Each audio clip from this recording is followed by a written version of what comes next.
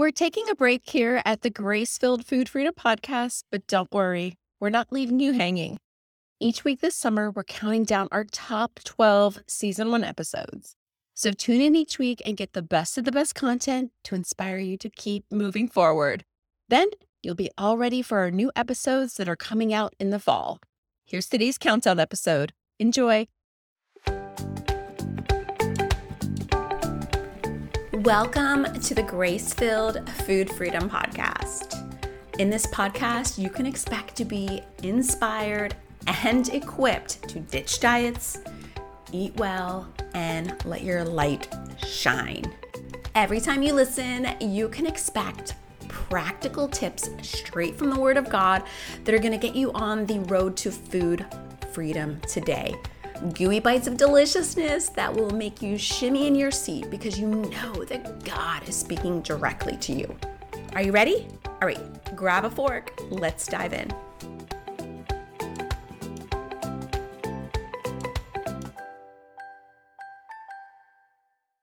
In this episode, we're going to help you answer the question, what is the best diet for me? Because let's be honest, we are swimming in a sea of conflicting diet information, all from incredible sources that are reliable, and yet they're saying the exact opposite things. It's completely frustrating and it leaves us overwhelmed and often doing nothing at all. So it's really, really important to find out what your best diet is. Now, let me be clear. I'm using the word diet loosely. I'm not necessarily referring to shakes and pills or programs or little matching containers.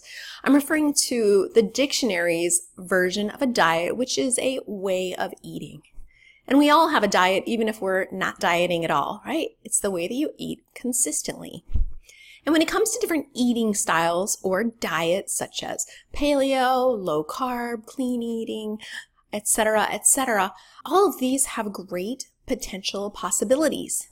However, if something is impossible for you to stick with on a consistent basis, it is not the right diet for you. And today we're going to go into two very important factors when you're choosing the diet that you want to follow, and then I'll give you some tips about how to get there. So the first thing that we want to do is we want to consider what your preferences are. If you have to choose between eating smaller portions of really rich foods or larger portions of lighter foods, which would it be? If you were to eat small, frequent meals or larger, more satisfying meals, which would it be? These are both two completely valid options that, if based on your preferences, are totally awesome for you. Would you like to include carbs in your diet regularly? Do you like protein? Or is something a vegetarian or vegan style of eating more suitable for you? Do you like quick foods? Do you like to prepare things at home? You need to tune into your preferences, because if you don't know what your preferences are, you're going to end up choosing the wrong thing. The second thing that we want to look at are the possibilities. What are your available time, energy, and resources moving forward? You may have a desire to cook all of your meals at home and can food and make sauerkraut and do all these wonderful things. But yet, if you're working a job, running a household with children, doing some things on the side, volunteering at your church, it's probably not a realistic expectation for you in this particular season. What are your financial resources? Can you afford to have things that are prepared for you ahead of time that meet your dietary goals? If not, you need to consider that. It doesn't mean that it'll be this way forever, but unless you take an honest assessment of where you are, you're going to end up super frustrated and committing to something that is virtually impossible for you. So once you think about these things, you have identified your diet. So maybe you like richer meals that are smaller in portions and things that maybe represent something you would get at any restaurant every day, super accessible, and you like, less frequent meals. Maybe you prefer lighter meals throughout the day. Put the pieces and the parts together and construct what is doable for you and what you can consistently follow for the rest of your life. That's super, super important. Then I want you to see this end result as the 80% that you're aiming for. So let's say you've decided that you like to eat mostly clean foods, meaning not really processed foods, moderate meals throughout the day. You don't want to have too many sweets and treats and things like that. Well, this is going to be your 80%. You still need to make an allowance for life that happens. Maybe you decide that you'd like to listen to your hunger and fullness signals and not be dictated by any sort of eating schedule. Great. That's your 80%. We cannot expect to do any one thing perfectly, and giving yourself permission to do so is going to exponentially increase your rates of success. So that 80%, your end goal, we want to look at that as the end goal, the 80% of what you decided feels best for you. And then we want to look at where you are today. So let's say there are 24 steps between today and the future goal. What is one step of 24 that you could take this week to get you a little bit closer to that end result? Focus your energy there, and this is the exact pattern that you'll take to reaching your ideal diet and dietary success. Is it going to look like your best friend's diet? Probably not. Or the girl who sits on the bike at the gym next to you? No, pretty unlikely. Are you going to find your diet in a book, on a shelf at the library or the bookstore or on a Kindle? Probably not. And that's totally cool and totally awesome because God made you unique.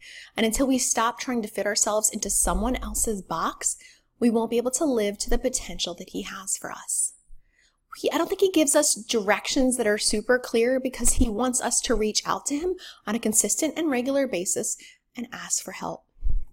There may be certain things that He knows about you that you don't know. Your certain genetic disposition for things, maybe your family history of diseases or problems that could be prevented or treated by choosing certain dietary interventions. Well, the Holy Spirit can lead you in that direction. And so you don't have to worry if you don't fit into a box or when a news program or a magazine article or something pops on Facebook that shouts that you're doing the exact wrong thing. Because you know in your heart of hearts that you've prayed about it, you've looked at what's realistic and possible in your life, and you're taking small, consistent steps to get there. So I hope that gives you peace. I hope that helps you discover what your best diet is, and that embracing it is going to give you a lot of peace and freedom. Oh, and P.S. If you're looking for an additional resource to help you get rid of those negative thoughts that lead to overeating, I've got the best resource for you. It's the 15 Tips from the Bible to Overcome Overeating Bible Study. It's 5 days, it's simple, it's word-based, and it will transform the way you see overeating. And the link is in the description below. Oh, I have one more thing to ask. If you have 2 minutes, could you please head on over to your podcast app and rate and review the Grace-Filled Food Freedom Podcast? That will give our podcast lots of extra juice to reach women just like you who need food freedom and hope through Jesus Christ.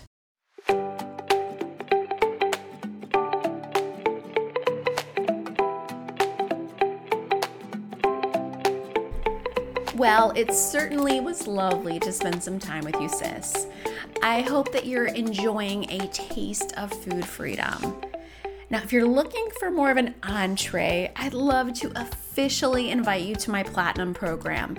It's a 6-month deep dive, start to finish program that is going to immerse you in God's Word and God's plan for food freedom. You can find out more at gracefilledplate.com/platinum. And while you're there, be sure to get on the waiting list. It is the most fun, most practical, most productive time you'll probably ever spend on a waiting list. Be sure to check it out. I'll see you there.